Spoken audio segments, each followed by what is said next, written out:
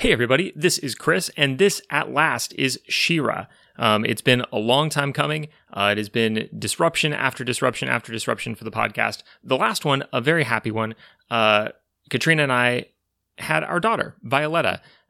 She arrived 2 weeks earlier than planned, thus the sudden and unannounced further delay in the podcast release schedule, thus the abandonment of the Gameable Twitter for quite a while here.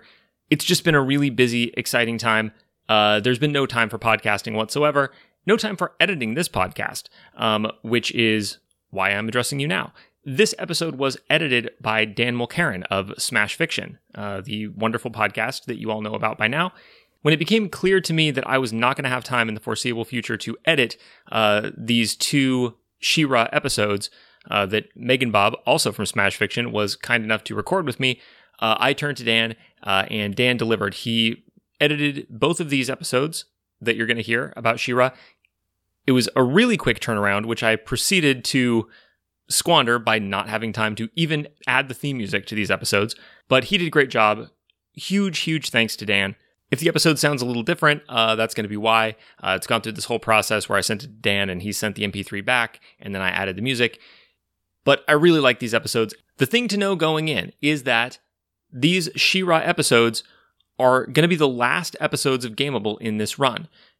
As we discussed in the special Gameable bulletin that I released last time, there will be more Gameable at some point and in some form. It's just going to be a while. Having a baby kind of changes everything scheduling-wise, and I had already been thinking for other reasons about changing the format, maybe changing the hosting of the show. Tumblr's going through a whole thing right now and was already generating like broken links, so I would have to manually change the Twitter links to the episodes. It's a whole thing. It's time to revamp the show. So when Gameable does come back, it'll be in some other form. But for now, enjoy the show. Enjoy the last of this run of Gameable Saturday Morning. If you, by chance, have been trying to talk to the podcast on Twitter, I'm sorry. I may or may not get back in touch with you. Everything is just a bit of a blur right now. But I do want to thank everyone for their kind words about the podcast about the baby. Thank you to everyone, and thank you to everyone for listening to the show all this time. I don't want this to sound like a goodbye. The show will be back, but it'll just be a little hiatus, so stick with us. There will be something on this feed again, and I will see you then. Oh, and one more thing. There is no background segment in this episode. I think there's something in the audio still where we refer to a background segment. What often happens is that I'll drop in background later. I record it after the fact, so the guest doesn't have to sit through it. And in this case, between episode recording time and background recording time, a baby happened, so background is canceled. I'm sure there's lots of interesting information about She-Ra that I could have brought up, and the big salient point that you definitely should know is that if you've somehow missed it, there is a new She-Ra on Netflix, and you ought to go watch it. Without further ado, She-Ra. Where does Lookie get off preaching to me about morality when I just saw him napping through the destruction of a woodland village? Talking horses in fiction. Yay or nay? Oh, Bob. The show is canceled. Goodbye, everyone. Anyway, we'll answer both of these questions, maybe, as we discuss She-Ra on this week's episode of the Gameable Saturday Morning Podcast.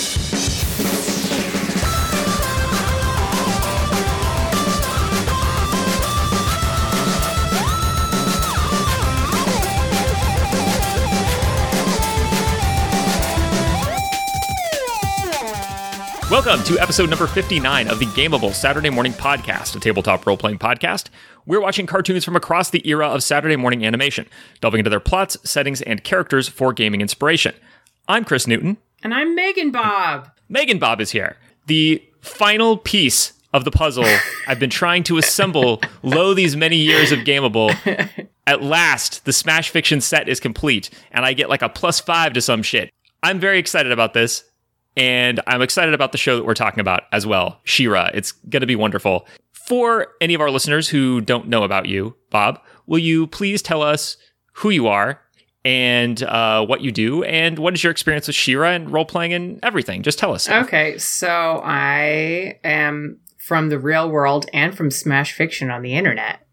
And Smash Fiction, I'm sure you've heard of it. We argue about things, but in a fun way because we're friends, not enemies. Although sometimes we definitely question that after certain episodes. We're like, oh no. I can't believe we did this. But most of our episodes are very full of love. And then we also do an RPG, which is mainly where my RPG experience is from. And that RPG is Extraordinary League that Dan runs and also that Dan made. He crafted it by hand out of bits of the Marvel system and probably some dark magic. My other gaming experiences, I played a one-shot of Masks once. How did that go? Tell us about your character. Oh, God. It was like 11 o'clock at night, and it was the first RPG thing I'd ever done, and Dan handed out the little sheets and said, all right, choose which one you want. I think I went with the mutant one, I think it was the mutant-y type one. And there was one of the options was for sort of like plant-based powers and then also technology. So I just circled both of those and then started cackling hysterically and named my character Leaf Hacker because I thought the idea of tapping a leaf and going, I'm in, was too great, even though it was the stupidest thing in the world. So yeah, that was my genius concept. That's good. I like it. I like leaf hacking. Yeah, I like Masks a lot. It's a great game to have an experience with when you're like not a very experienced player. And also, for sure. I think it gives you the ability to like bring a lot to the game when you're someone who's not already steeped in role playing, because like Powered by the Apocalypse in general, but Masks especially, doesn't really require or in many cases benefit from like quote unquote mastery of like what we do in role playing. It's a bit different, you know? I've also GM'd a version, like a session of Terrible, which is the one that's like you just write your stuff on a sheet and the mechanic is tearing the paper. And that was very fun because that's about the level I'm at, is going like, all right, you're just going to see if you can do a physical feat that's quite challenging to do. Can you tear a piece of paper in a way that doesn't like destroy your entire sheet and mean that you're dead? What is your history with She-Ra? When did you find out about She-Ra? Have you watched it before? I knew about it, that it existed, and then that is all. And then December of 2017 happened, and Dan was... God, we were doing a small arc of Extraordinary League, and at some point, the Honor Sword came up, which I guess is called the Sword of Protection, but for our purposes, we just called it the Honor Sword. And my character got to have it. And everybody was going like, say the thing. And I was going, what thing are you talking about? What is happening? So they had to say very patiently, say for the honor of Grayskull. And I was like, okay. And then Dan described the whole thing happening. I was like, oh, all right. And then my husband later said, you really probably should watch some She-Ra for this next episode you're going to be recording. So then I finally watched some She-Ra and was like, this is pretty delightful. Yeah, it is. I heard you talking about it on, I guess it must have been Extraordinary League or on Smash Fiction at some point, and that's what made it click for me. I recall with pride that I think the first words I ever said to you were, will you be on Gameable to talk about She-Ra? Yes, I remember you saying that, and I was like, oh, I'll do anything. Absolutely. But I was excited because I have wanted to talk about She-Ra on Gameable. It's one that I watched as a kid, and I knew that I had, but honestly, until rewatching it for this very recording, I didn't realize how much I had watched She-Ra. There was a lot of stuff I remembered that I thought was He-Man. Oh, wow. Is She-Ra. Like, Mantenna was one of my favorite action figures that I had. Really? Well, okay, what does the action figure do? I feel like his eyes bug out, but it's a little bit hazy because, I was watching this show when I was probably 4 or 5 years old, and about that time they started me going to church, and I decided that TV was from the devil because it was a fundamentalist church, and so I had to give away all my toys. Yeah, so Mantenna was a casualty, unfortunately, of my religious zeal. I've got some feelings about Mantenna. Well, I hope we'll get into that. But so I really liked She-Ra as a kid, and I'm excited to talk about it, especially like from an earnest perspective of like trying to enjoy the show, because there's certainly a lot to make fun of with She-Ra, yeah. But I think you're missing a dimension of it if you don't also try to get into the mindset of like, this is just like such a fun, bright show. It so is. And I think the stuff that you could make fun of about it is easily the least interesting and noteworthy stuff about it. It's like not even low-hanging fruit. It's just a fruit that's already fallen on the ground. I don't need that ground fruit. Yeah, dirt fruit. Yeah, I agree completely. And I think, we'll have occasion to talk a little bit about some of the flaws in the show or like the goofy things about the show. But there's actually a lot here that is straight up gameable. I agree. From time to time, we watch a show that like I begin to think about like the big glossy, role-playing book of the show that I would love to like flip open and pick out stuff for my character. And this is one of those. I really actually would love to play She-Ra. Oh, yeah. Before we get into talking about She-Ra, let's have an unusual cereal segment here. Okay. So normally I'll ask the guest to bring me a cereal that we will eat. And like while we're doing our like kind of awkward getting to know you pre-podcast banter, like let's put everybody at ease, then we also eat cereal, right? Because what's better for social cohesion than like let's crunch into mics together and not be self-conscious about it at all. But on this occasion, we've picked a cereal more to discuss than to eat because you do not eat cereal. I don't eat grains. I'm boring. I'm not going to go into it. That's just a thing about me, and it's boring. I trust you. I believe you. So why don't you tell us, though, what you like about grape nuts? Oh, my God, man. Grape nuts are... So, yes. Are they for old people? Yes.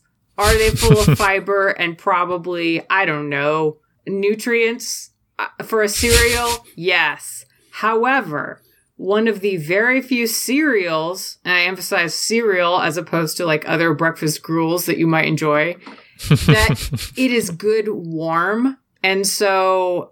It is something that if it is late at night and you are, 7 years old and your cooking expertise extends to the microwave sometimes, then the idea of having warm cereal is just so comforting. Also, whenever it warms up, it's a little bit sweeter than whenever it's cold. So you also get this like little burst of brown sugariness. I'm just feeling a lot of simpatico right now. The thing you may not know, dear listener, is that I discovered one time while editing Mega Dumbcast, Bob and I are the same person. Very same person. Oh my God, and I'm finding this out. I remember tweeting about this. While I was editing Mega Dumbcast, I had to transcribe. I recorded something and the quality of the recording was not what I wanted, but I didn't have a script or anything. I was just talking. And so I had to transcribe the episode so that I could like use it as a script, basically to re-record a segment of it that the audio didn't work out. So I had to slow my voice down to like 75% and discovered that you and I have the very same vocal inflections, just I talk a little bit faster than you do. Oh my God, that's right. I remember reading this tweet. And I thought it was just a coincidence, but now hearing that as a 7-year-old, you also liked to eat warm grape nuts, which is like such an old person food. It so is. Like we came from the same lab or something, because that's a weird thing for us to have in common. I do defend grape nuts. I don't eat them now very much because I enjoy other warm cereals when I want to eat that, and I can cook now. But oh man, 7-year-old you is looking at you now going like, damn, that guy's got it all together.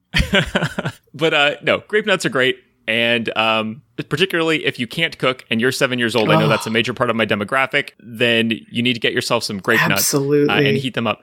Although, I have a question about this. Okay. When I was little, I had the idea of putting Teddy Grahams into milk and using them as cereal. And then lo and behold, here comes the company crushing the little guy, my ideas, and creating their own Teddy Graham cereal. Oh, what? Because they realized the same thing I did, which is that anything that is sweet and that texture and that size can be cereal. Huh. My question is, can you heat up other cereals and we just don't? Ooh, okay, so I think, and this is going to get into some culinary shit, that other cereals do not have the structural integrity of a grape nut, because a grape nut is essentially, it is about as tough as like a small, like a wheat germ or something like that. It is a wheat berry or a farro grain or something like that. It's that tough.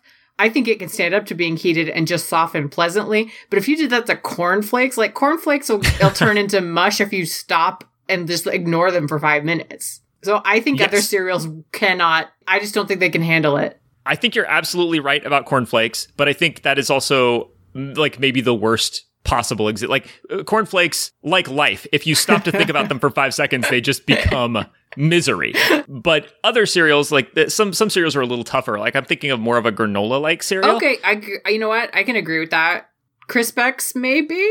Crispex like had some structural engineering behind it that they were like, oh, it takes longer for it to go soggy in milk. Maybe that. I was actually just thinking of what Dan Mulcairn, we were just talking about. He brought Cracklin Oat Bran. Oh my God. We are so many old people. I can't believe this.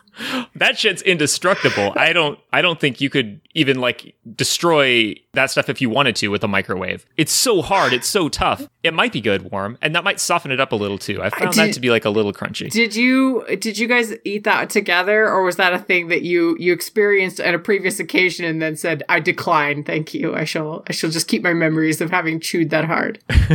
No, we did eat that together. Oh my God. Right before Visionaries, and that's why I think that episode was so good, is because there was kind of like a foxhole connection that Dan and I always had after that. Suffered together.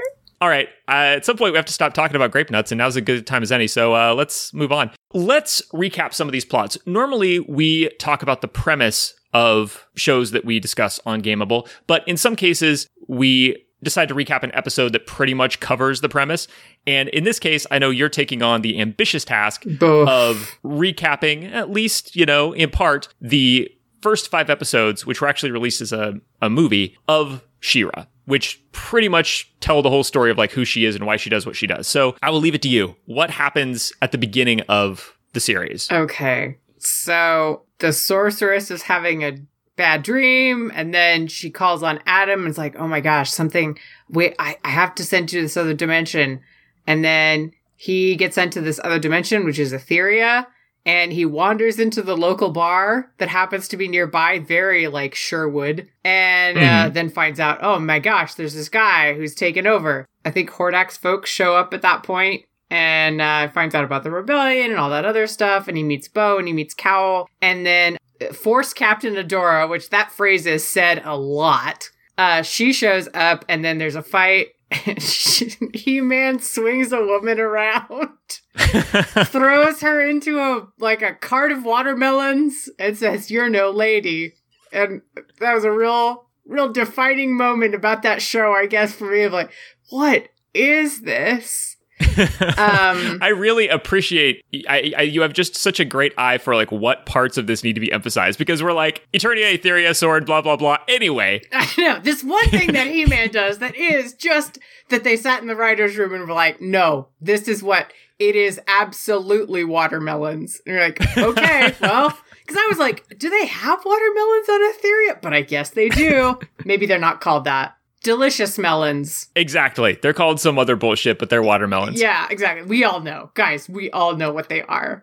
Adora and He-Man have some conversation, and he gets imprisoned on Beast Island, and then he's like, oh, you get out there, see what it's really like. She's like, well, maybe I will. And you find out she hasn't really been outside the Fright Zone, which is just what is it? The sprawling industrial techno complex. Something as the Wiki Grayskull describes it as, which is a beautiful phrase. I love that phrase, and it occurred to me as I read it that it describes no fewer than 2 levels of Sonic the Hedgehog as well. Yeah. Anyway, continue. You know what? There is actually some real overlap between Hordak and Robotnik. I feel like there's some real... I don't know. They go to the same conventions, probably. That's the vibe I'm getting. Yes, let's table this discussion for now, but later I definitely want to dig into...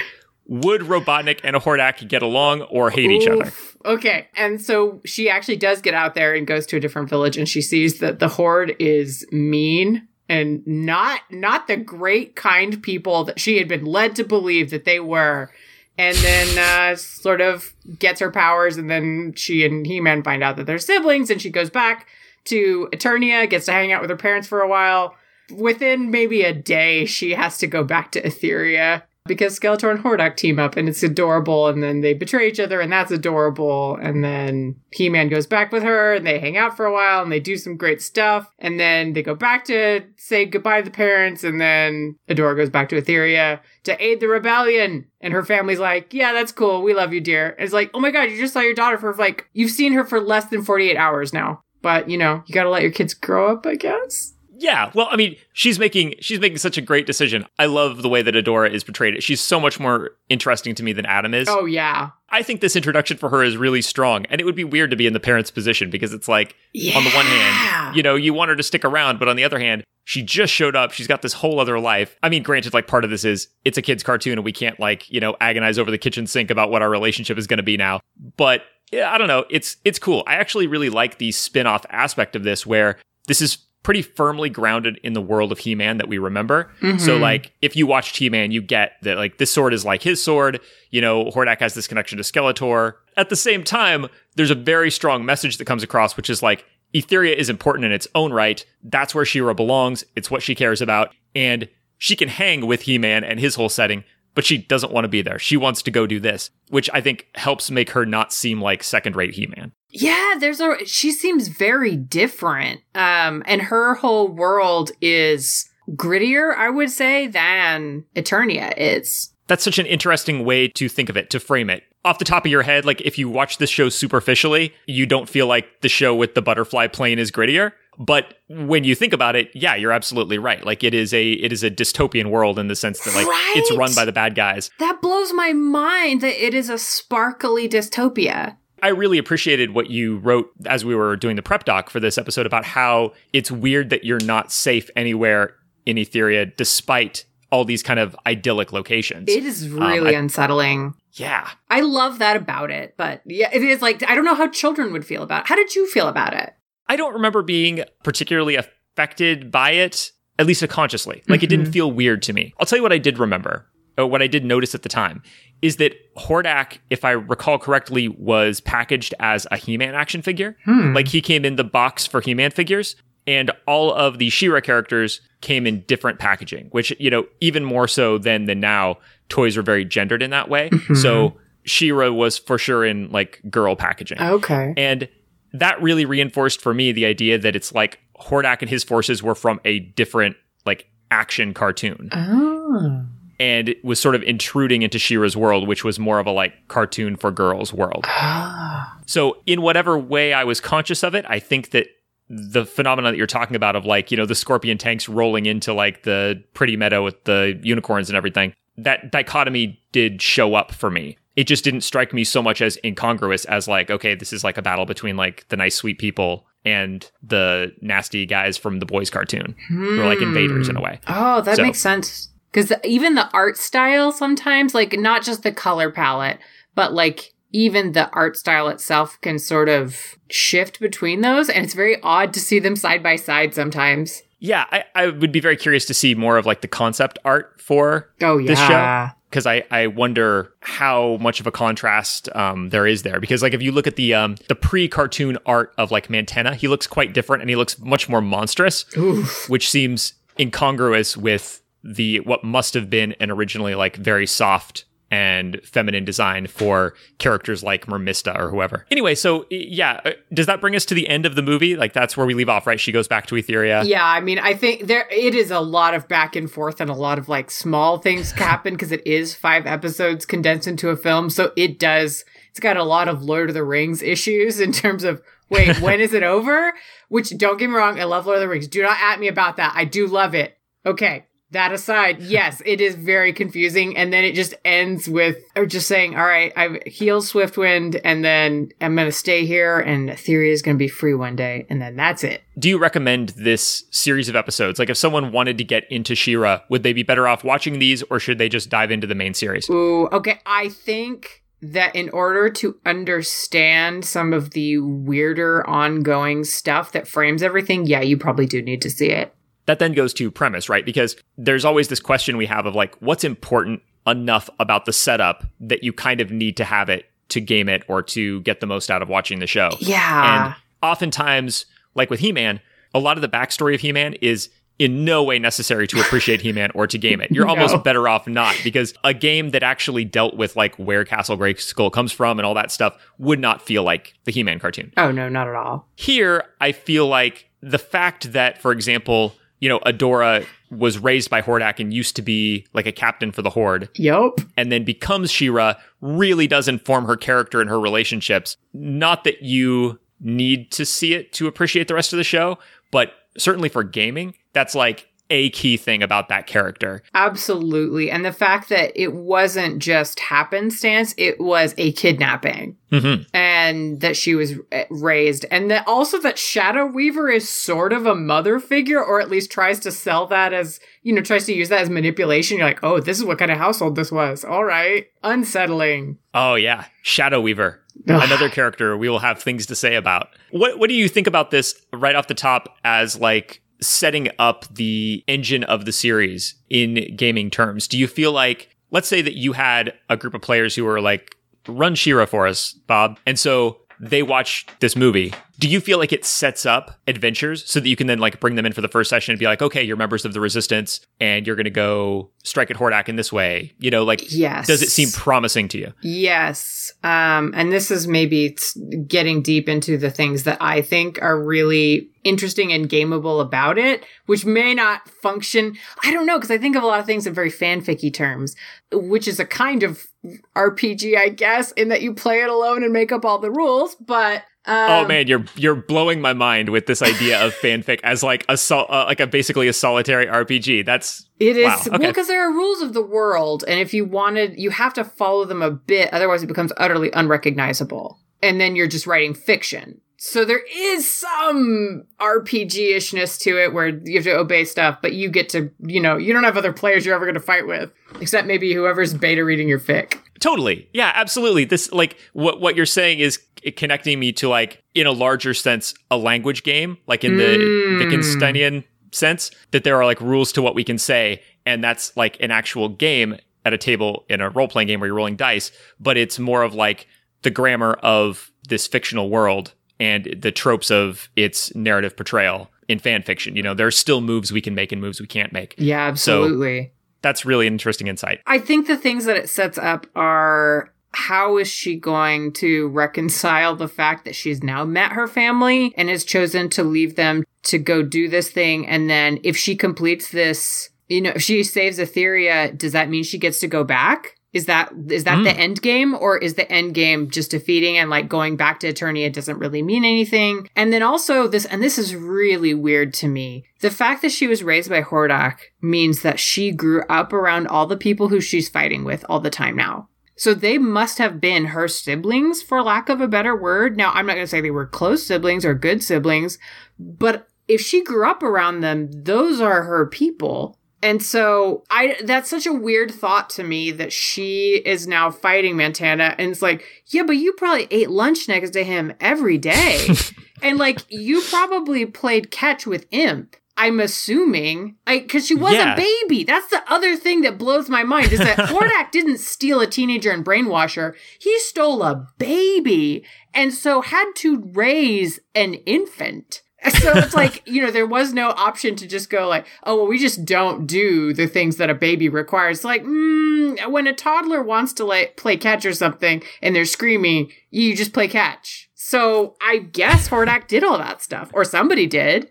Yeah. The motivation is a little bit hazy to me. I only watched part of this movie, so maybe there are like details that I didn't catch, but the plan seems weird because as far as I know, nobody knew that Adora was destined to be She-Ra or was going to have any kind of like influence or anything. Like they weren't planning to go back to Eternia. Yeah, no, so that never becomes clearer, I'm afraid. Hordak was like, well, we're losing this battle. We got to get out of here. Tactical retreat. But, baby, attack of opportunity. Let me grab this baby. That way, we've got something to show for this failed expedition. Like, and then he raised her. Yeah. Like all the way raised her for no reason. I know, that blows my mind. It's like, and it's not even framed as this will really show them. This is going to grind their gears back on Eternia. It's not even that. It's like, it doesn't even occur to him. Or it's not a ransom either. No. Just, it's like, I guess I always wanted to be a father or something. Okay. What is your deal, Hordak? You're a weirdo. It's like if you broke into somebody's house, but then they caught you and they came downstairs with their baseball bat, and so you left, but you just took their cat, and then just raised their cat. Just like, you know what? This cat is my cat now, and it's cool. This cat's really useful around the house. I like it. Yeah, so a weird introduction to the character, but it definitely does set up a lot of fun stuff that could be explored in gaming. I like your point about the end game. Where does this go? Because I think in play, you would want to see some kind of progress, or at least be able to track, like, where is my character going with this whole, like, resistance versus the horde thing, and having some sense of what comes at the end of that. What's the goal? What's next for my character? What are my ongoing motivations would be really important, as opposed to, if you started watching this series with, like, episode 7, then it's this very static, like, She-Ra is the good guy, she fights the bad guys, and it's just always going to be that way. The way it is in Eternia, the aptly named Eternia, where He-Man is basically like, he fights Skeletor every week and nothing ever changes. Like, and there's no prospect of anything ever changing. No, poor Skeletor. I mean, he does the best he can. I should not be sympathetic to him, but for reasons, I'm very sympathetic to Skeletor. Let's move on to our next episode here. This is one that I picked out just because I felt like it was the kind of story that's bound to come up in your campaign if you've got like a transforming hero. So it's one that we've often seen.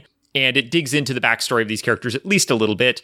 And also is just nuts. I don't know what happened with this episode, but it is much more surreal than other She-Ra episodes. This is The Stone and the Sword. We open in the Fright Zone, where Grizzlor is chatting with Hordak as they're getting some new evil up and running in their workshop. Hordak notes that he loves the smell of a new weapon, which in this case is the new weapon he has created for this adventure, the Doom Balloon. Unbelievably, as far as I can tell, the Doom Balloon was never released as a toy.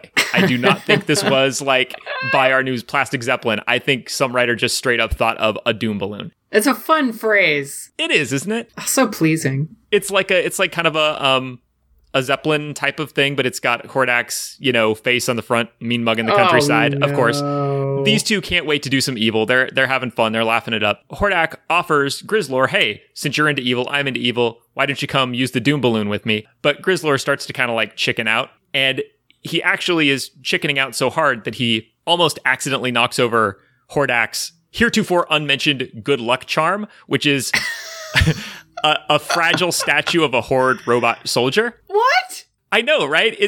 Here's the thing, though. What kind of... At first, I thought that was a weird choice, but if you think about it, 100% of Hordak's successful kills have been his own soldiers. So this is like a little aspirational reminder, like of all the killing he still has inside. Like, oh, you killed all those robots, man. Just keep trying. You'll kill a real person someday. What a nerd. Yes. Anyway, Shadow Weaver comes in and tells these two that there's going to be a lightning storm tonight, so it's time to strike with the Doom Balloon. This delights Hordak, who orders balloon prep to begin and brags that he's going to wreck the Whispering Woods, which is where She-Ra's rebellion hangs out. He starts flailing around in his joy and accidentally breaks his own good luck charm. And here's the thing, though. He breaks his own good luck charm. He blames Grizzlor, and it seems like he's about to shoot Grizzlor to death for this. Oh my god. But it turns out that what he's actually turned his arm into is not a gun, but a vacuum, so he can clean up the shards of the little broken statuette. And then Grizzlor's like, oh, I thought you were going to blame me. I thought you were going to... And then Hordak's like, you thought I was going to what? Do this? And then he hits the big button and drops Grizzlor down a trapdoor. Oh. And that's the end. That's the scene. It's so strange. There's just all these weird things happening here, and this doesn't come back. It's just weird shit. And likewise, speaking of weird shit, just to make the scene go a little faster, back at Rebellion Base, they're in like their little tent thing. Adora is reporting that some Twiggets, which are like these little plant people that work with the Resistance, they saw the Horde testing this new weapon in the Whispering Woods. Bo, who is this bow-wielding kind of Barty type character, Adora's love interest, he's not too worried about whatever the Horde can throw at the Resistance. Glimmer says, oh, maybe we should watch out, stay cautious. Anyway, at this point, it's clear that the scene is getting boring, so a Twigget comes in with a bunch of pollen and spills it everywhere, and everybody gets stoned and starts laughing. And oh my god. So they deliver the rest of the exposition in the scene through like hysterical laughter, even as they're talking about like tidings of doom. And so we get a great transition out of the scene as Bo chokes out through laughter like, come on, we better tell the others the bad news. There's about to be like a horrible holocaust of fire in the Whispering Woods. And that's it. We're out of that scene now too. Back in the Fright Zone, Shadow Weaver tells Hordak, they gotta go now. Lightning is striking. It's time to go. So Hordak throws the big lever. The Doom Balloon ascends. And Hordak actually says, up, up, and away in my wicked Doom Balloon. Oh, God, that's so good. I know, right? It scans and everything. The writers didn't have any idea where they were going with this episode, I feel, but they sure had fun getting there. They were just writing stuff down. There was a bunch of story dice that just fell, and they went, yep, that's right. Yep. So that's the end of that scene. Onward. They fly over the woods in the Doom Balloon. Cowl, who is this annoying little owl-like creature, with like some kind of a membrane for flying on his back. Oh. And Cowl's function is that whenever one of the good guys on the show says that they're going to like try to do something, then Cowl is like, oh, ho, ho, no, you're a piece of shit. You can't do anything right. That is uncanny. That's Cowl exactly. I actually had a theory. I was watching one of these episodes with my wife and I was saying like, can anybody else see Cowl, or is he just like like Bo's embodied sense of inadequacy. Oh my god. Yeah, Cal flies up and warns like, Hordak is here in some kind of big balloon. The Doom balloon is flying over the woods. It's getting struck by lightning, and when the lightning hits it, it refocuses the lightning into this beam that Hordak is using to just wantonly destroy plant life, destroying the whole forest. Hordak makes up a tongue twister about his own name to entertain himself. Oh, Hordak. And then Grizzlor tries to do it as well, but he can't quite, and Hordak is like, silence, fool. I love these goofs, and I think that it's scary in a different way. Like, it's not so much that they're evil that is frightening as the fact that these are clearly like 11-year-old boys and they have a doomsday weapon. Cal thinks the good guys should just run away from this beam. Like, it's a balloon, what can we do? But Glimmer decides to see if she can solve this problem. So she shoots it with her magical purple ray, and of course that doesn't do anything. The Zeppelin redirects it and shoots her, and she falls over. Bo escapes with her, takes her away to safety, does a little like smoke screen, and this gives Adora a chance to get away and turn into She-Ra. Because that's like a much bigger part of this show I found than it is in He-Man, that Adora like needs to hide who she is from her friends and like her boyfriend. So she's always having to like sneak off. It's much more of like a Superman Lois Lane situation. So she sneaks away, she becomes She-Ra, and she goes up on this like big precipice to go fight the Doom balloon. She manages to block its beam, and then that starts overloading the Zeppelin. But finally her strength gives out and she falls off the precipice. And so basically the Doom balloon blows up at the same time that she falls down, and she's forcibly transformed back into Adora because, as it turns out, the stone in her sword has been cracked by all this impact, and so it doesn't work anymore and she can't turn into She-Ra. So this is, again, like kind of an inevitability. If you ever have a transforming hero, there's going to be the story where like they lose their power to transform. So she has to go to Crystal Castle to talk to Light Hope to figure this out. Let me just, what do you think is going on with Light Hope? What's the deal with Light Hope? I was hoping you knew some stuff about Light Hope, because all I got was that appearance in Flowers for Hordak, and then it was like, so it's a beam of light that is also an emotional guide who's precognitive?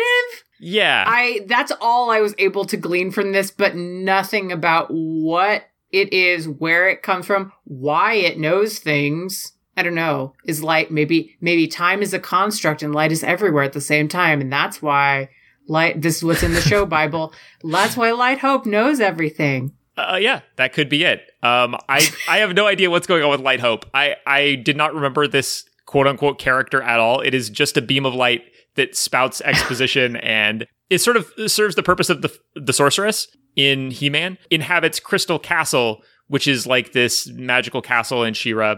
Anyway, yeah, I don't know what Light Hope is, but it's some kind of a mentor figure, but only like in the most generic sense. Anyway, immediately Adora figures out she needs to go talk to Light Hope to get her sword working again. So she's got to go climb up the big mountain with Crystal Castle on the top.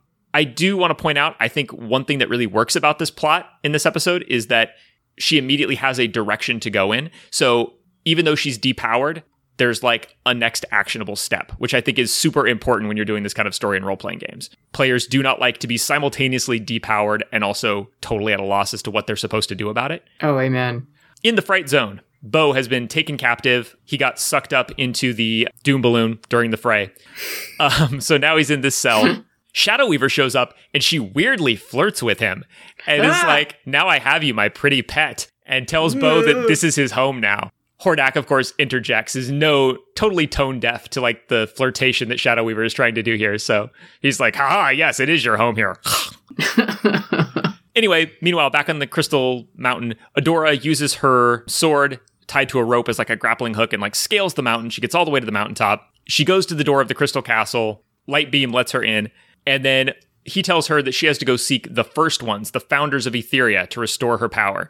And they're underground. So there's this whole like dungeon she has to go through. She has to go through the jaws of darkness, and she has to go down through these big stairs. There's like a spiky ball that comes after her. So she has to like sled down it on a shield and outrun the spiky ball. And so then there's like a cave in, and then she has to, in a hilarious bit of like, we wrote this, but we didn't want to write this. Light Hope tells her, now you must face the never-ending cave. So cut away to the Fright Zone.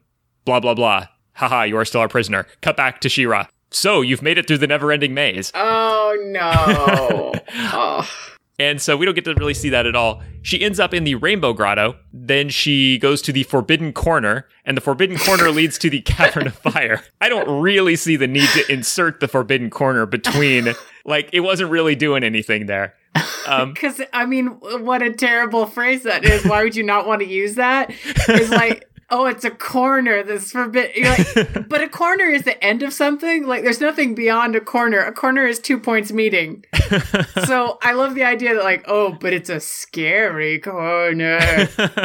Yes, and this corner does open up into a whole ass cavern of fire, which you would think, like, that's scary enough. But no, you must first pass the forbidden corner. Then you go into the cavern of fire, which is like an oven, basically, a giant oven.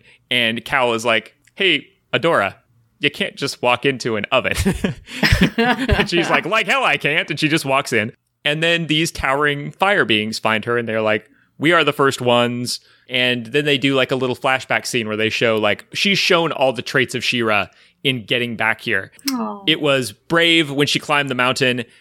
She showed wisdom when she escaped the spiky ball. She was swift to avoid the cave-in. It was brave again to walk through the fire. She gets brave twice. And she did all these things for her friend, which is the ultimate expression of She-Ra values. Therefore, presto, you are She-Ra again. So she's got to go back to the Fright Zone, where Bo has been trying in vain through many a cutaway to get out of this cell that they've put him in. But the bars, we've been informed, are made of, hold on, let me check my notes to see just exactly what they're made of. Pure Morellian scrack. Oh, wow. Yeah, I mean, so obviously, as you can imagine, it's slow going. Oh. So yeah, Bo's still working on it. But he says if he can't break out, his friends will show up to save him, which cues Hordak to gloat, even She-Ra couldn't break in here, at which point she bursts out of the fucking ground underneath him and he falls over.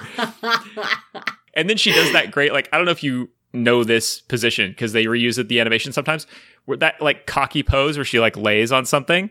Do you know the one that I mean? What? Like she's slouched apparently over the side, she just like lays on the ground. God, no, how have I not seen that? It's wonderful. So she does this like cocky, tranquilo pose. Grizzlor goes after her. She jumps out of the way. He knocks himself out. Then the entire army of the Fright Zone charges her, and she jumps out of the way, and they all run into each other headfirst. Hordak, though, manages to grab her around the ankles with this like chain gun and reel her in.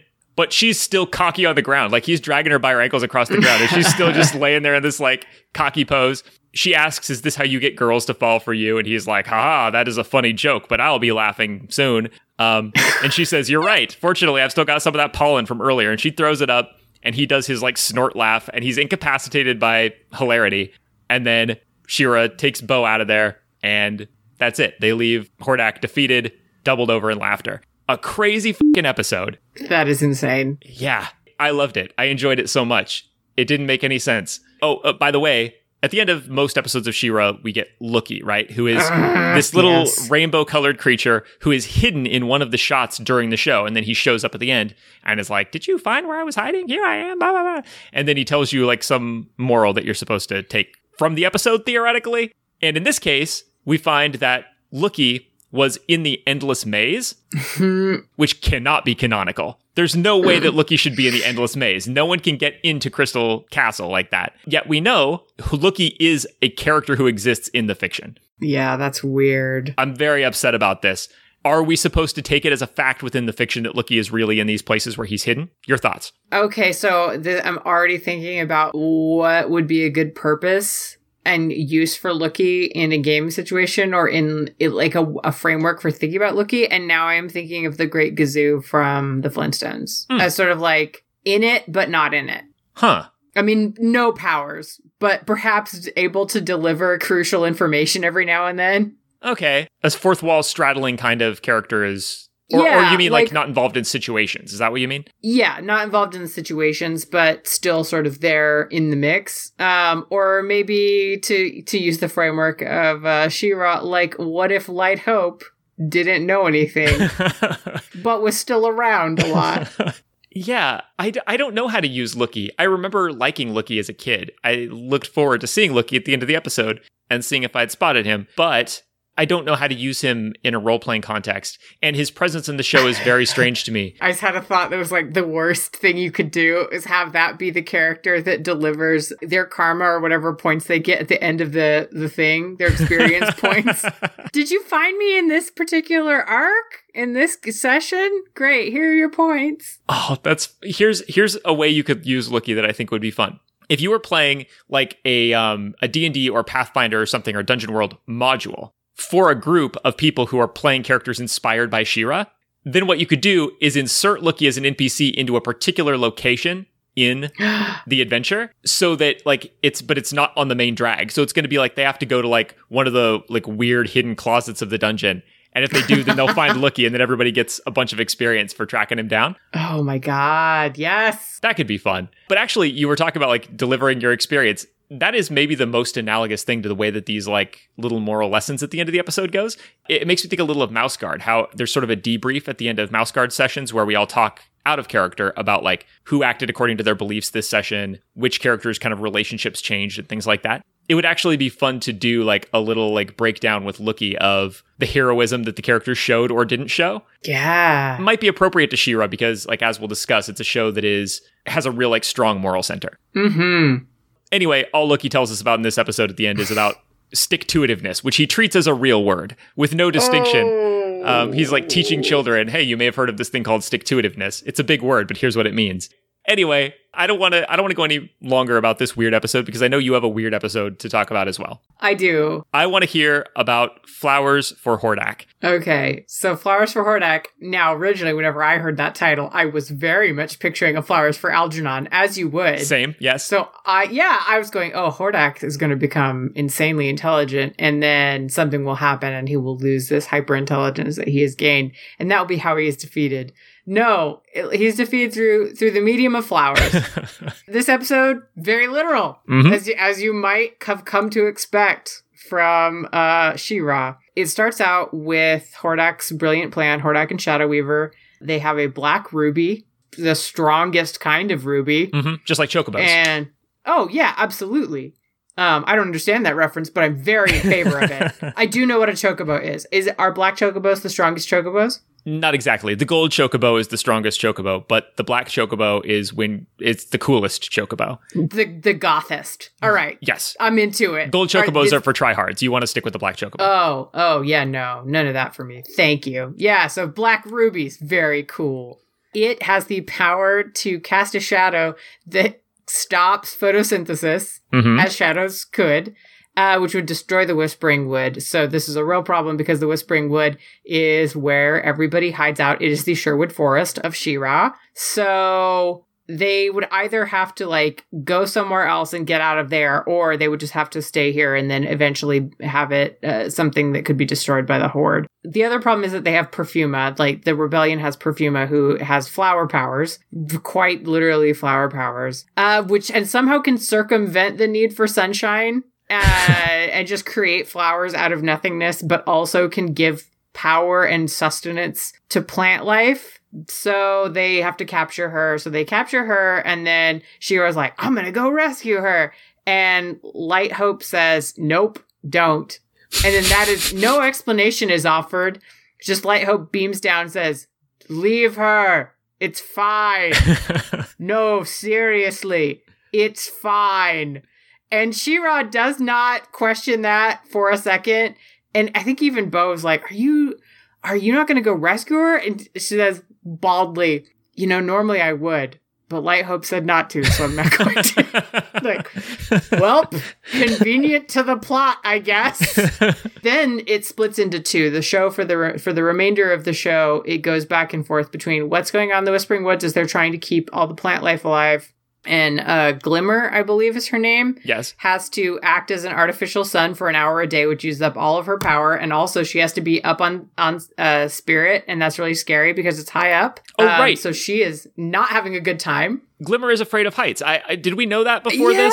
I don't think so, but I was so upset for her because I was like, oh, she's having to do this thing for an hour, and it's so scary for her, and it exhausts her. But it's what they have to do. Yeah, for some reason. It's weird. Like, it would be fine if they just said, like, oh, well, Glimmer can make light, so the plants will be fine, but just for 1 hour a day. But they make a point of saying it's not as good as the sun. And I've known Glimmer mainly to shoot, like, purple rays, which I don't know how those relate to photosynthesis, but I feel like it can't be ideal. And so it's weird. It's like going out with flashlights and running around in the forest to try to keep the plants alive. Yeah, that's a good comparison. It is very like, okay, this is the best we can do, and it's not great. Back at the Fright Zone, they have captured Perfuma. She is in a cell, And Hordak's thought is, oh, we'll put her in the darkest, dankest cell. She'll be so miserable. Mwah, ha, ha, ha. And then you see her, and she's in the cell. It's covered in flowers. It looks beautiful. She makes flowers sprout out of the lock device on it, comes out, and then starts making flowers and everything appear. What are the names of those guards things? What are those things called? Are these like the regular soldiers? Yeah, just the ones that are metal. They're like, I think they're just called like Horde soldiers or Horde robots. Let me look it up. It goes without saying that we have Grayskull Wiki open as we're recording. Oh, yeah, because this slides right out of the brain. They are Horde troopers. Okay, so by the time that Hordak finds out that Perfuma is not miserable as he had hoped, he'd hoped for this, he comes back down to this dark part of the dungeon to find it covered in flowers. And then to find that the Horde troopers are like holding flowers or wearing little flower crowns. And then one of them is dancing with Perfuma. And it is not just, like a shuffle two-step. It's sort of like a waltz. It's very formal and lovely. And Hordak's getting increasingly desperate. Periodically it'll cut back to the Whispering Woods as, things are getting bleaker there and they're not sure if it's going to be okay. Hordak is going, okay, I'm going to communicate with them just to say like, all right, look, if you'll give up, I'll give you Perfuma back. And they're like, no, Light Hope said not to do anything. It's cool. It's fine.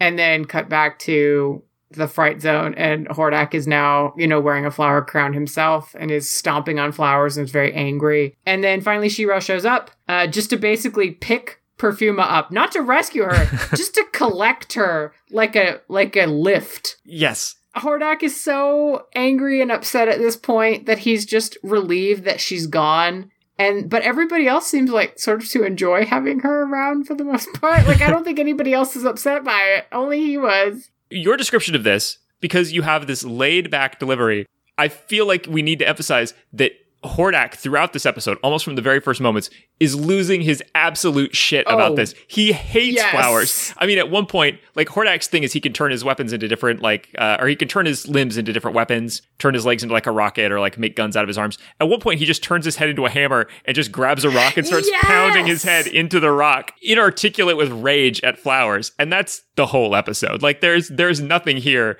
except watching Hordak be just furious, just getting into like this uncontrollable rage, and yet somehow never touching Perfuma. Like, it's just, that's a step too far for him. Yeah, that is. Yeah, you brought that up, and I was also struck by how bizarre it is that he turns to self-harm before he would do anything to deal with this problem that he's having, or why he's even engaging with it at all. Like, he could just leave her there to dance with those troopers and not bother himself about it. But it's like it upsets him so greatly that she's not miserable that further upsets him even more than the flowers. And then the flowers are like additional insult to this injury of his plan not working. That is a very interesting, like, psychological take on this. I think we can win the no prize with this one, because if it's that he's mad that somebody's not scared of the Fright Zone, like, it's not enough to kill her, because if she dies happy, then it's still gonna bug him. So he really wants to, like, ruin her day, which, like, obviously her day is invincible.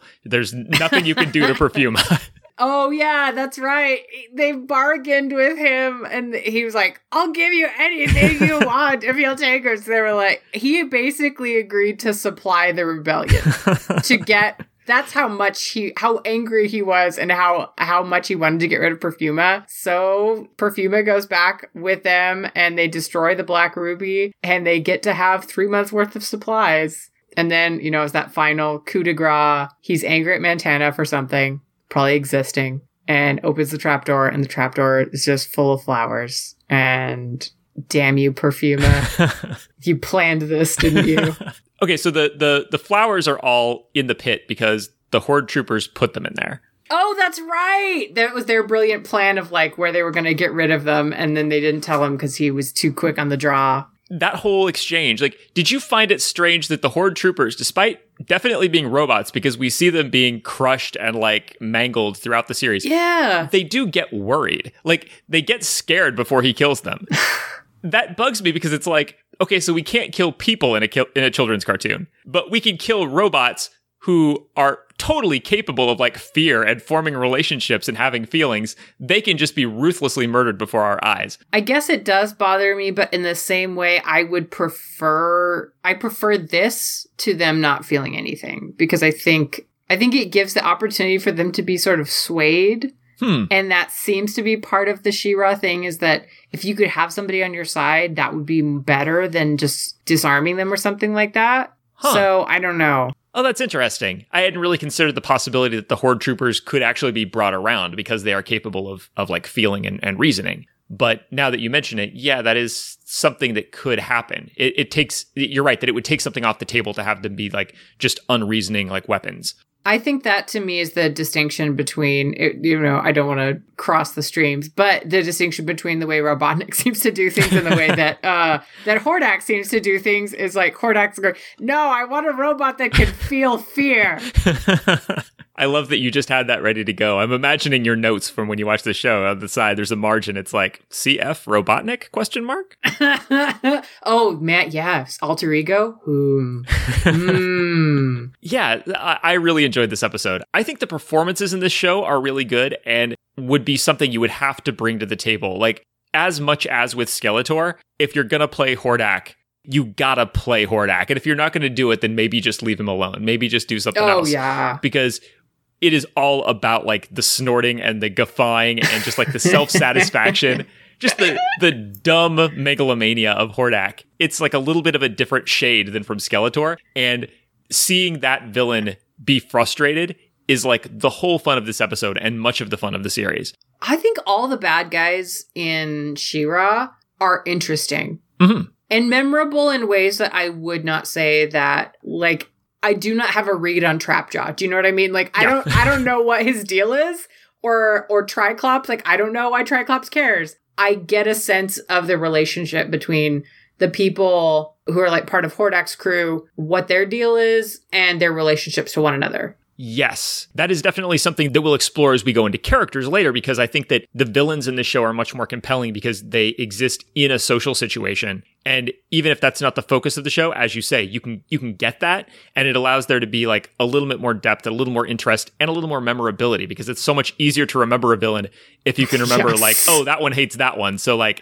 I kind of like in that social part of my brain, they stick. Oh, yeah. So I have a last minute pick for an episode. We sometimes try to do bad episodes. And in this case, I just picked one that I thought covered some things that weren't covered in other episodes. That turns out to be like a middling episode of She-Ra. It puts a lot of stuff in your toolbox to run a campaign, I feel. This episode is Horde Prime Takes a Holiday. The thing you got to know about Horde Prime is that almost every episode of She-Ra manages not to mention this, but Hordak is actually a representative of like an intergalactic colonizing force, and probably, like it's semi-canonical, is the younger brother of like the ruler of the galaxy, the leader of this colonizing force, Horde Prime. So he is like older brother / boss / emperor to Hordak. What happens is we open on this giant Horde ship where Horde Prime, who is portrayed basically as this big cloud that occasionally manifests a big metal fist to like point condescendingly at Hordak. It summons Hordak, and it demands that he look after this ship, the flagship of the evil intergalactic Horde, because Horde Prime is going on a tropical vacation. Which makes me think of like a big metal hand reclining in like a little chair, and like there's a drink and there's like the little umbrella and everything. Yeah. The mechanical hand appears at this point, points at Hordak and accuses him of not doing so well against the rebellion back on Etheria. But nonetheless, Horde Prime is going to leave this ship, which is called the Velvet Glove, because get it, he's a hand. Oh my God. That is such... What? It's a bad pun, but no worse than you deserve, Bob. Yeah, it's true. The Velvet Glove is the most powerful ship in the galaxy, and it is going to be left in the hands for 2 weeks of Hordak. Horde Prime tells Hordak if there's even a scratch on the ship, or if Hordak uses the ship for anything, he is going to mess him up when he gets back. So Mantenna, who suddenly appears on the scene, like he's not been here before, but I guess just like, oh yeah, that's right, we needed him in this scene. Anyway, he's standing here now. Mantenna pipes up to tell Horde Prime that the ship is here to take him on his vacation, for which he has been waiting for 500 years. Horde Prime goes to finally get his tropical vacation. And immediately when he leaves, Hordak is like, finally, the ruler of the galaxy, my evil older brother, the emperor of everything, is gone. Time to spend 2 weeks driving this spaceship around and using it to like accomplish all my ends, right? Nothing could go wrong. He decides he's going to take the Velvet Glove back to Etheria and use it to beat the Resistance, then go to Eternia and conquer Eternia as well. Speaking of Eternia, we go to Eternia where in Castle Grayskull, the sorceress is watching this whole thing happen on a screen that she just has. And she's explaining to Prince Adam, like, did you see what he just said in the privacy of his own space home that we can somehow watch? He's coming here to invade us with the Velvet Glove. So you need to go team up with She-Ra to stop Hordak. So Adam transforms into He-Man. Then we go to Skeletor's lair. And Skeletor is also watching the Hordak channel. And he is also pissed off because he doesn't want Hordak to take over Eternia either. So he's thinking about this and he's like, oh, but how can I beat the Velvet Glove? Because that's an unbeatable ship. Actually, now that I think about it, why don't I go steal the Velvet Glove? Then I'll use it to take over Eternia. So then he does the Skeletor laugh and leans way back. Later, the Velvet Glove appears above the rebellion on Etheria. Adora rushes off to go turn into She-Ra. She gets up on Swiftwind, and she actually has a little conversation with Swiftwind, who, I don't know about you, but for me, it was always a little jarring when Swiftwind talks back to her. Like, I know he can talk. Yes! but he only talks sometimes. It's so weird. It really is. It's weirder than Cringer because Cringer talks anyway. But as far as I know, like, Spirit doesn't talk, right? Yeah, that upsets me greatly that Spirit doesn't, but Swiftwind does. Does that mean that Spirit is, like, kayfabing all the time and just has to shut up when he's not in Swiftwind form? Or does Swiftwind actually lose his intelligence when he changes? Is this the Flowers for Algernon we've been looking for? Oh, I don't like either of these options. I know. 2 options, both bad for horses. It's the worst case scenario. And there's another horse that it appears in a different episode that is equally mysterious and makes no sense. There's some weird horse stuff, guys. Weird horse stuff. So She-Ra has this little conversation with Swiftwind where she's looking up into space at the Velvet Glove and is like, I wonder if you can fly into space. Let's find out. And so they fly up. Aboard the ship, Hordak is still trying to figure out how to work the freeze cannon. There's this great shot of him and the other villains huddled around the control panel with this like beam thing covered in ice. And they're all like, is this how you work the freeze cannon?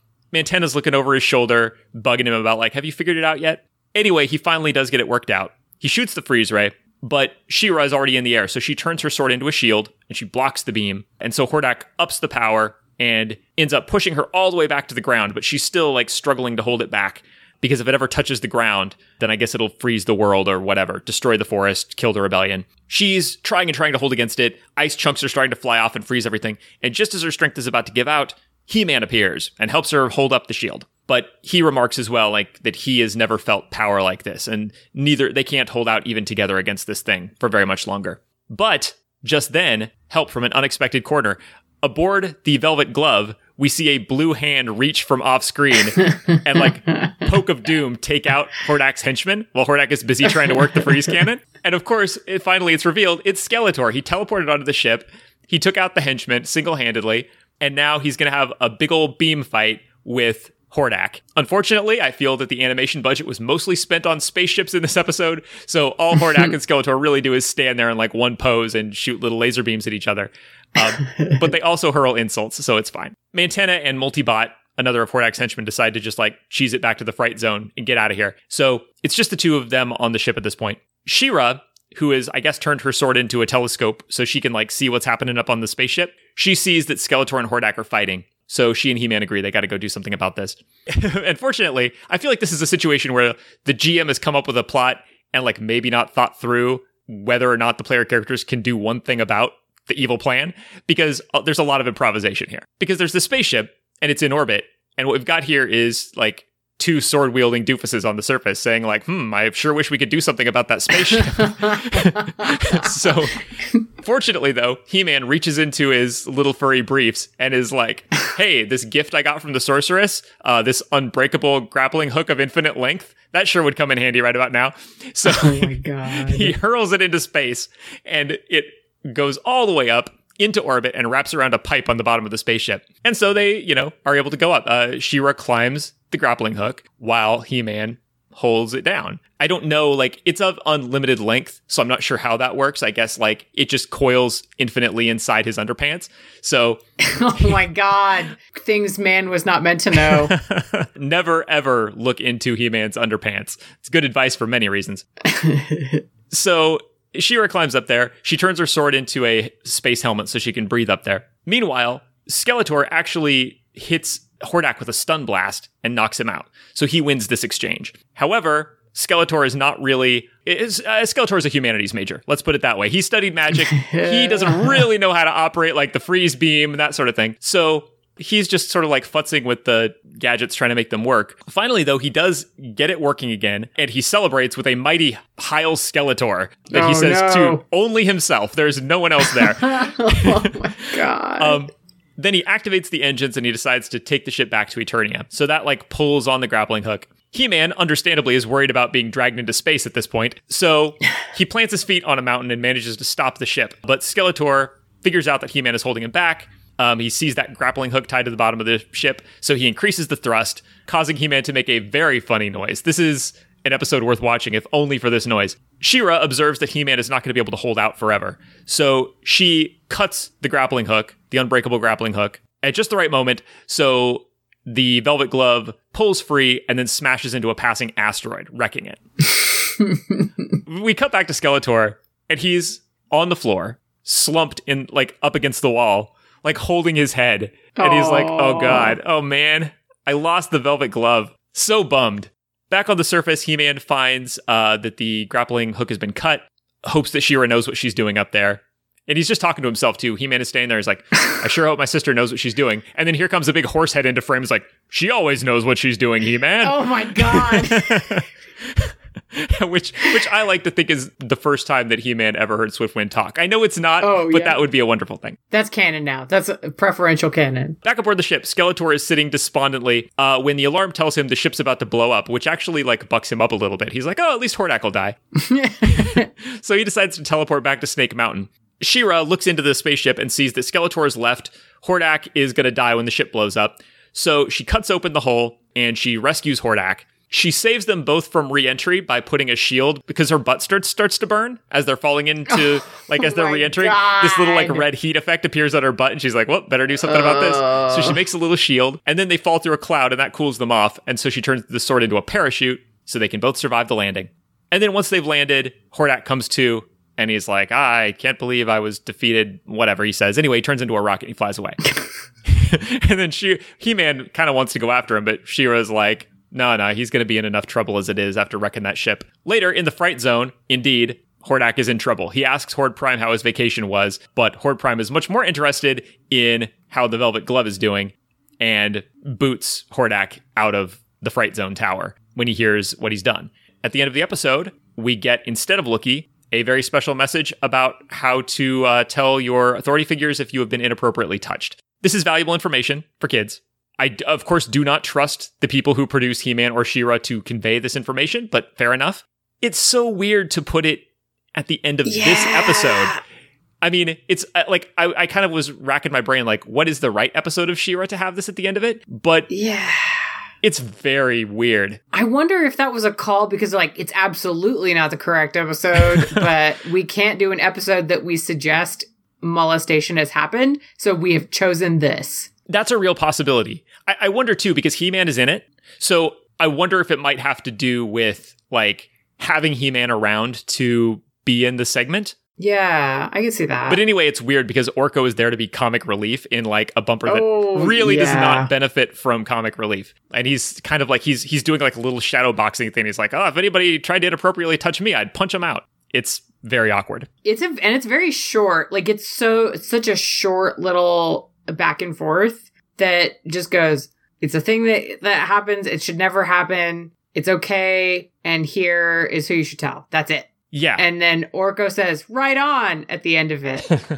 Yeah. So anyway, other than the strange ending, I enjoyed this episode. It shows how broad, like, what you can do with this is, because I think it's a show that seems very formulaic in some ways, but most episodes are not about Horde Prime. They're not about space. They're not about He-Man. Like, this is all stuff that is kind of out there even for She-Ra, but it actually fits very organically into this world and these characters. So I really appreciated it. Like I like a setting, especially a fantasy setting, that gives me the ability to do weird one-off episodes. Yeah, I was thinking about that too, the kind of diversity of influences that it has, because it does have that sci-fi stuff. It has that kind of techno horror element from the kind of industrial flavor that Hordak brings to it, but also has so much fantasy stuff, and all of it kind of sits okay together. Mm-hmm. That's just unusual. I can't think of anything else that does that. There are occasionally settings that fuse them to whatever degree, but I like that here it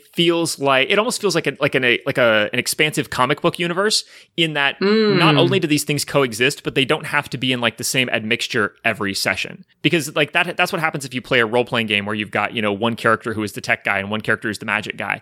We kind of have to have both in the foreground every session. And here it's like we can go have a space adventure that doesn't really have anything to do with fantasy, that's just like totally in the other corner of the setting, but it still feels like the same world. That's a really interesting thing about this larger universe, and I think it maybe works better in Etheria than it does in Eternia, for reasons that, we'll kind of touch on when we talk about setting next time. But this plot just, it's sliced very thin, like not much happens. I love the evil versus evil fights in this show. They're some of my favorite episodes. So good. Oh my God. I want to talk so much about Shadow Weaver and oh my God, so many good things. Well, our listeners will have to wait until next time for that, but we don't. We can talk about that sooner if we get off of plots. So let's do that. Let's talk about, the question we always ask is, if these adventures that we've just talked about were the sessions of a role-playing game, would you be having fun in that campaign? Let's see. These particular episodes? Yeah, probably. Especially if there's evil versus evil, yes. And any chance to make a bad guy just unhappy, not dead, just unhappy. Yeah, I am absolutely with you on that. And for that reason, I think too, like the GMing would be very important here. Oh, yeah. Because if I have a GM who is skimming over the effect that this is having on the villains and is just focusing on like, you got to overcome these challenges. You got to overcome the cave-in. You got to overcome, the beam from the spaceship. And I'm not getting to like see the angry face of Skeletor or Hordak. Then I think these plots are much less fun. And it becomes apparent how thin they are. Oh, yeah, that is true. Because so much of the episodes hinge on the cutting back and forth to the reaction. Mm-hmm. I feel like you'd have to be really thinking about it in terms of, okay, when is the cutback? Yeah. To accommodate the medium of role-playing, you might have to change it. So like, make more use of the henchmen, like Katra or whoever, people who can be on the scene, so that the GM can play them more and give us someone to interact with. Because some shows do a really good job of portraying the bystanders, like the innocents that we save, or like the common folks. Oh yeah, this show doesn't really. No, there's like 3 bystanders. It's the guy with the axe and those 2 kids. That's who it is. Yes. The one small family, one lumberjack. This whole resistance is for you, buddy. We're just all about small businesses here in Etheria. Oh God! And the outfits, even the peasants are dressed skimpily, and not for practical reasons, just because that's how everyone is drawn. I don't understand it. Yeah, it definitely had like the extra costuming has that like Star Trek: The Next Generation feel, where it's like, well, clearly in the future people wouldn't wear regular pants. Yeah, like losers. Just wear less furry underwear like everybody does. But I was like, this is a very sexy lumberjack, but it's being portrayed in a non-sexy way. I don't really know what I'm supposed to be getting out of this. Did you notice too that there are a lot of mustaches in this show? So many mustaches and very specific mustaches. It's like, so none of the villains and none of the uber good guys, like I guess He-Man doesn't have one, and then is he the only goodie that doesn't have one? And that's from a different character design too. That's from a different, in the sense that like these characters weren't created at the same time, and so there were different designers. What I think is what you're observing is true, that there was someone working on character design for She-Ra specifically who really had a type. That's the only way that I can explain this. Because, my God, Bo. Once again, we got to talk about characters, but I will say, as it relates to plots, because that's what we're talking about now, I felt that Bo could easily have been a very thankless role in the show. And certainly, like, if you swap the genders, like a lot of cartoons have been afflicted with the female equivalent of a character like Bo being really useless. And I appreciate that they didn't do that to Bo. Yes. He does not challenge She-Ra, like he's not pulling focus from her, but he does exist as more than like someone to be rescued and is sort of like a generic love interest. He has an identifiable personality. He feels like a separate character, not like something on She-Ra's character sheet, which is nice. Yeah. I don't want to pull from plot because I have a lot of Bo thoughts, so I'll save them. Okay. So yeah, I guess all that remains for me to say about plots is like, I think that these stories are generally stronger than He-Man stories. I appreciate the ensemble storytelling, and I especially appreciate the use of the villains as a really an integral part of the show. And I think these plots kind of show like it's really what you want for like a role-playing campaign where there's an overarching story, but it's not acting as a stumbling block to doing whatever seems fun this week. Yeah, I totally agree. Yeah, it's super important because I think, lots of games can do one of those things, but like if you rig the setting too much to have drama, it can start to feel like if every session's not about this, then it strains credulity. Yes. And that's not the case here. Like we can do this thing about the Velvet Glove and it's fine. It doesn't need to be about the Resistance. So, and likewise, there's all this really rich backstory that we deal with in those first few episodes about like Eternia versus Etheria and the relationship between Adam and Adora and her family. And it's fine. We can leave that on the table for episode after episode and then come back to it. And it still feels compelling and like it's central to the character. So really well done. Mm-hmm. Next time, we're going to be talking about characters and setting and all that good stuff. Until then, Bob, if our listeners have enjoyed you, then where should they go on the internet to find you? Smashfiction.libsyn.com is where we host. But you can also find Smash Fiction pretty much any of the places where you collect your podcasts and put them into nice lists. We're also on YouTube, not as videos, but, if you're a person who's like, I just want to be able to pull something up, YouTube is the place to go. You can follow me on Twitter. I do not tweet very often, but sometimes I will. If you want to interact with me more regularly, I am in the Smash Fiction Fan Faction, which is a group on Facebook. It is a private group for people who like to hang out and talk about how weird Henry Cavill's hair looks like in the Witcher picture. And then also talk about podcasts that we're listening to, etc. Future historians will be able to date this podcast to the very hour by the reference you have just made.